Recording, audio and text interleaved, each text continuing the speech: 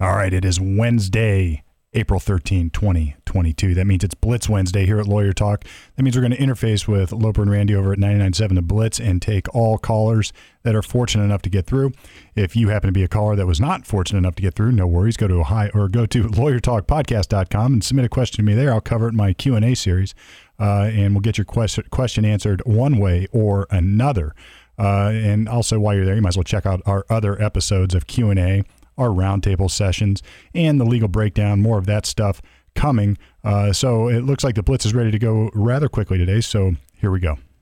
All right, it's Loper and Randy here, and Steve Palmer's joining us right now from Yavich and Palmer. Steve, how are you? Hey, doing great. How you guys doing this morning? Hey, Steve, have you watched any? We're doing great, by the way. Have you watched any of the Amber Heard, Johnny Depp trial yet? No, I heard about that, though. I heard they started yesterday, and I meant to get brushed up on what was happening, but I have not seen it yet.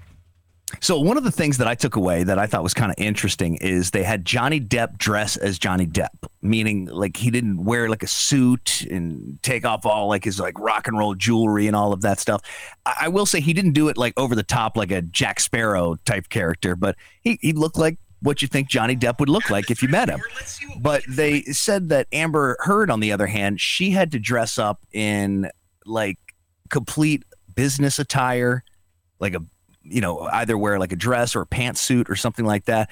Well, what is the thinking behind all of that? Well, here's my thinking, and this sort of applies. I have a general rule about this stuff. People ask all the time, what should I wear in court? Well, it's always a bad idea to wear like a Budweiser T-shirt to your DUI trial, right? That's dumb. But if you're not typically somebody who would wear a suit and a shirt and a tie and the full formal garb, well, then if you put that stuff on and go into a courtroom, you're not going to feel comfortable and you're not going to look comfortable.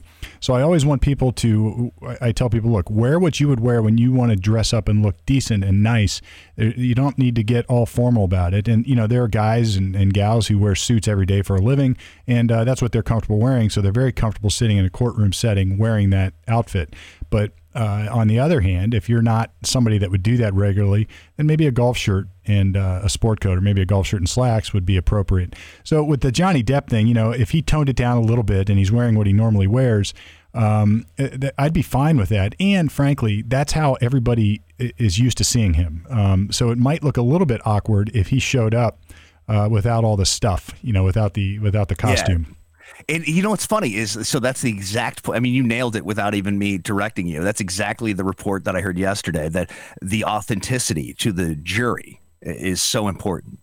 Yeah. If you look like you're trying to be something you're not, then it doesn't take a PhD psychologist to know that. We can all sense that when somebody's portraying something that they're not. And if I were representing Johnny, I would have told him, look, let's not go over the top. We're not going to get, like you said, all Jack Sparrow, but you don't need to abandon all of it. And we're certainly not going to dress you up into something that you would never otherwise wear. All right, let's go to line one here. Tony standing by. Randy, we have a traffic ticket question here for Steve Palmer. Hey, what's up, Tony? How are you? Hey, good morning, Mr. Loper. How are you doing, sir? Good, man. Money bags. Yeah, you're live, man. Go ahead. Hey, Steve. Good morning, sir. Yeah, I got it. This is my second ticket without having license, sir. So, yeah, I just wanted to see how you could maybe help me out.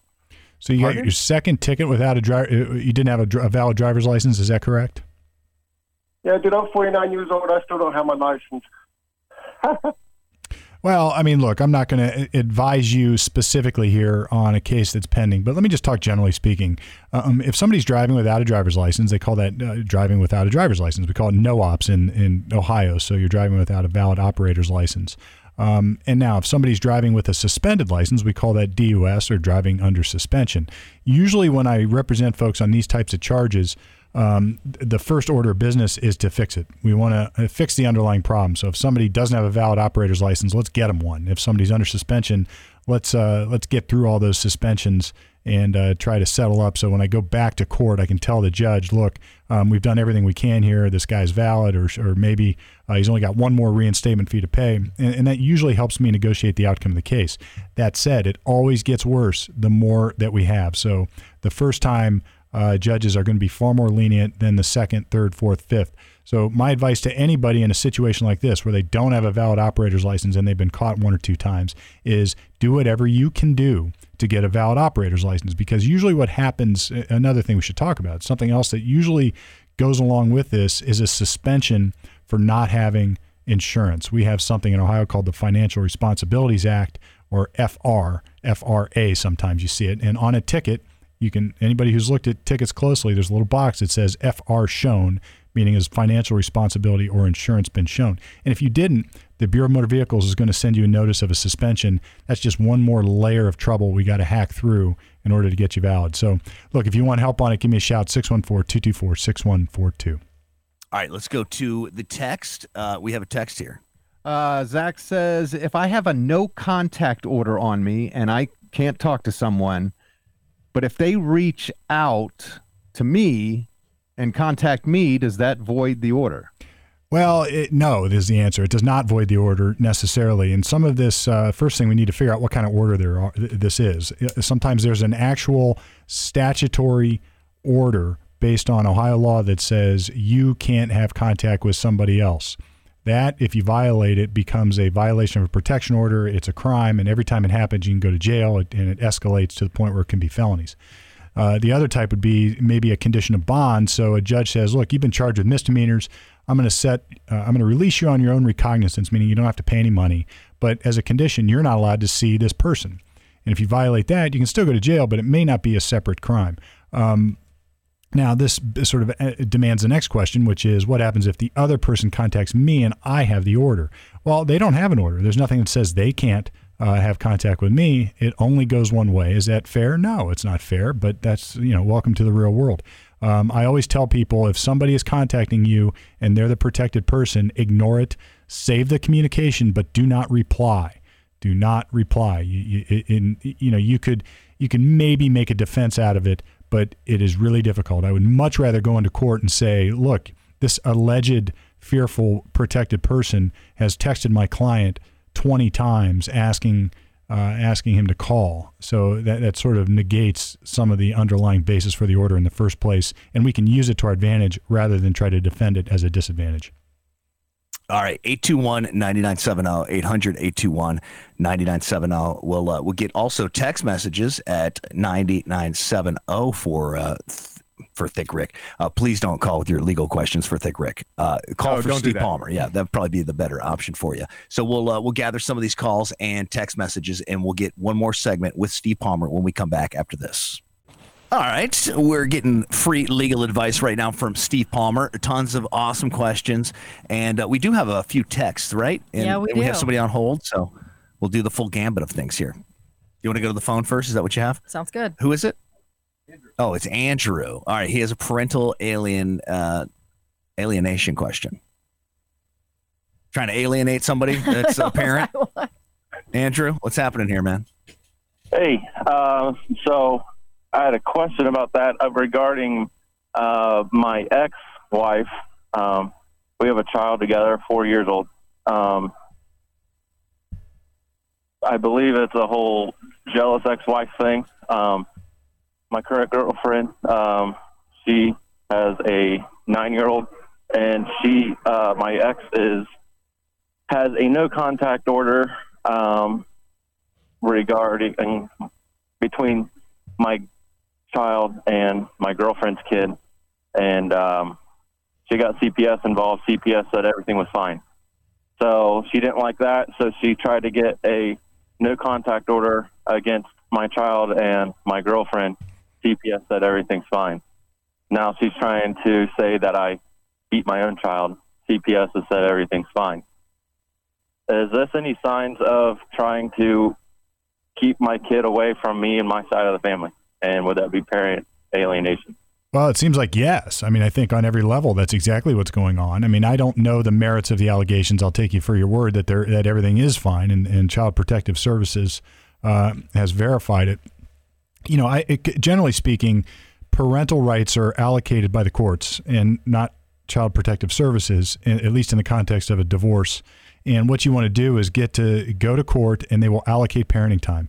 And once you get into court, once a court starts issuing orders, and they're going to do so, by the way, with the benefit and input from people like guardians ad litem, lawyers on both sides, maybe psychologists and counselors. And you know, it is a pain. I mean, it's an expensive pain, but it is critical, I think, at least, to make sure that you carve out your rights as a father or as a parent, and this would be true as a mother as well if it was going the other way. It is very common in divorce settings to try to alienate the other parent. And by parent alienation syndrome, really it's this broad swath way to describe one parent turning the children against the other. In other words, feeding them either subconsciously or directly and consciously information to make them dislike the other side, and somehow that makes the parent feel good. It's almost like a Munchausen by proxy type thing. Yeah, and it's almost like that's become like part of divorce, right? Yeah, it happens all too often. And, you know, any professional psychologist would say the kids need both parents, you know, divorced or not. I mean, preferably stay together. But the kids need both parents in their lives, and both parents, they need to know that both parents love them, and they're different, and life is different now. But, you know, you really, really need that. And I strongly suggest getting professional help here, getting psychologists involved, family counselors involved to try to solve this problem. And, you know, it's best done with the courts. You can't do this on your own. You're on a really slippery slope. It sounds like you're never going to gain any ground on this unless you get somebody who's got real authority to do something about it. And, you know, it's sad. It's awful. Get help. If nothing else, get help for yourself on how you should interact with your child, because, you know, that gets really dicey when your kid comes over and says, "I hate you, Dad," or I hate your girlfriend, or whatever it is. These are hard problems to solve, and obviously we wish it were different, but it's not. So the best you can do is get the professionals involved, get the courts involved, and try to fix it. All right. That's good advice. We do have a few texts that we wanted to get to. I had a friend who was interested in buying my car. I gave him the key and left the registration in the car, but took the tags. I knew the guy, trusted him to pay me. After 3 months, he hadn't paid me. So I told him I was going to come pick up the car. He told me he was going to park the car on the street, leave the keys in it so it would get stolen. He lives an hour away. I checked the apartment. What a jerk, man. I mean, like, who does that? I checked the apartment he lives in, and the car is gone. He won't answer his door or the phone. I spoke to the police officers. They said that since I left the car with him, there was not much they could do. Yeah, I don't know if the police are right about that. There's a crime in Ohio called unauthorized use of property, or UUP, we would call it. And you know, you've got two different levels here. You've got actually theft of a motor vehicle, or, you know, like the old game goes, Grand Theft Auto. But you've got this, you've got the actually stealing a car, and then you've got this unauthorized use of property, or joyriding is what, you know, when somebody takes a car and goes for a joyride and comes back. I love a joyride. You hit him with the old joyride. That's awesome. Yeah. Now that's not actually a law written in Ohio, but you get the point. So I think the police are wrong. Now, if the police aren't doing anything about it, you can just go sue this guy. He's stolen your car. He's taken your property. He's got a benefit unjustly. We call that in law an unjust enrichment. It might be a breach of contract because he agreed to buy the car, but, you know, that gets dicey because auto sales require certain paperwork. Even you know, you have to have a written contract depending on how much. But as far as him getting the car, he's not allowed to have the car. He can't keep the car from you because he hasn't paid for it. He's not allowed to get that kind of windfall. So go to court, sue him. The small claims court is built for such problems. And call the clerk of courts where you live and what in the county or city you live, and ask them about small claims court. And most courts are really user friendly. They'll walk you through this. There's some filing fees. They're not exorbitant though. And you go fill out complaints and paperwork. They'll serve the guy for you, and you're off to the races. Let the courts work it out. It's like the old saying goes, take them to court. Is that it? Yeah. Are we good? Yeah, don't take law into your hands. Good. Take Okay. them to court. That's the saying, yeah. No, I was talking to No, we have Randy another here. text that came in. I thought we did. One more. Okay. My son and his girlfriend recently bought a mobile home from an acquaintance of theirs. They sort of jumped into things. They bought the mobile home with cash, were given a sales receipt. No purchase agreement was signed. As it turns out, the acquaintance did not own the mobile home. It was owned by one of her parents, and now they are trying to evict my son. I'm pretty sure that this person is guilty of fraud, but are they also guilty of larceny? Larceny. But it said larceny. Yeah, larceny, because there's a Y on it. Since money was accepted. Yeah, they're definitely, you know, here's the old saying, and back to the old sayings again. The person who dealt with the crook or the fraudster is the one responsible for that. So if I buy a motorhome from somebody who didn't really own it, legally speaking, I'm the one that dealt with the crook So I've got to bear some responsibility there. It doesn't mean that it's all on me, though. It just means that you're the one who has to file suit against the crook and try to collect your money that way. The parents are going to file a suit against you and try to, here in this situation, evict you. So what's happened is there's an intermediary third party here that's been, again, unjustly enriched. They've collected money. They didn't deserve it. They didn't have actual title. They represented that they did. And now it needs to be sorted out in court. Hopefully they have the money to pay it back. It sounds like it was a cash deal. This is going to get ugly. But your remedy here would be to sue the person from whom you bought the item. And if that's the parent's children or child, then that's who you need to sue. You need to drag them all into court. I don't know how much this transaction was. If it's enough, it's probably worth getting a lawyer involved. This gets sort of complicated. It may go a little beyond what small claims court generally is good at doing. But even so, if you want to do it in small claims court, you would probably have to file a lawsuit against everybody. I would sue not only the person from whom you purchased the trailer, but also the parents who are trying to evict you, and get it to court and get it sorted out. All right, ladies and gentlemen, Steve Palmer, our lawyer, on Wednesdays is yours, and can be yours actually at any time just by calling the simple number. What is it, Steve? Sure, 614-224-6142. Put it in your phone right now. That way you don't have to look for it when it's inconvenient to do so. Beautiful, my friend. Hey, each and every Wednesday, Steve joins us at 8:30, and we appreciate it, man. Always helpful and always informative. Awesome. Thanks, guys.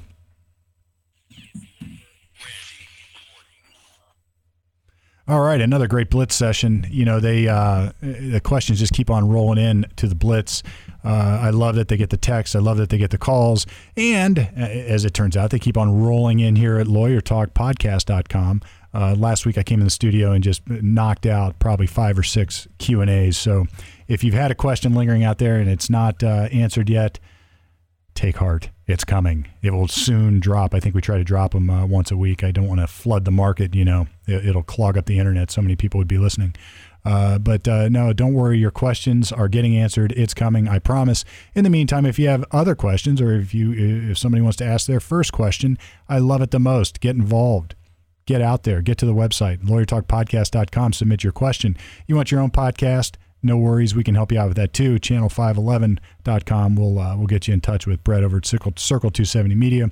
And, we're back to the roundtable shortly after I close this out. We got Norm. We got Brett. Everybody's waiting here at the roundtable for the big, long powerhouse political news, whatever discussions. It's coming. And if you like that stuff, there's lots in the bank. Again, LawyerTalkPodcast.com. And there's a way you can subscribe there, too. You just click. It'll take you wherever you should get your podcasts. I don't presume to know all that, but it is in there, as they say.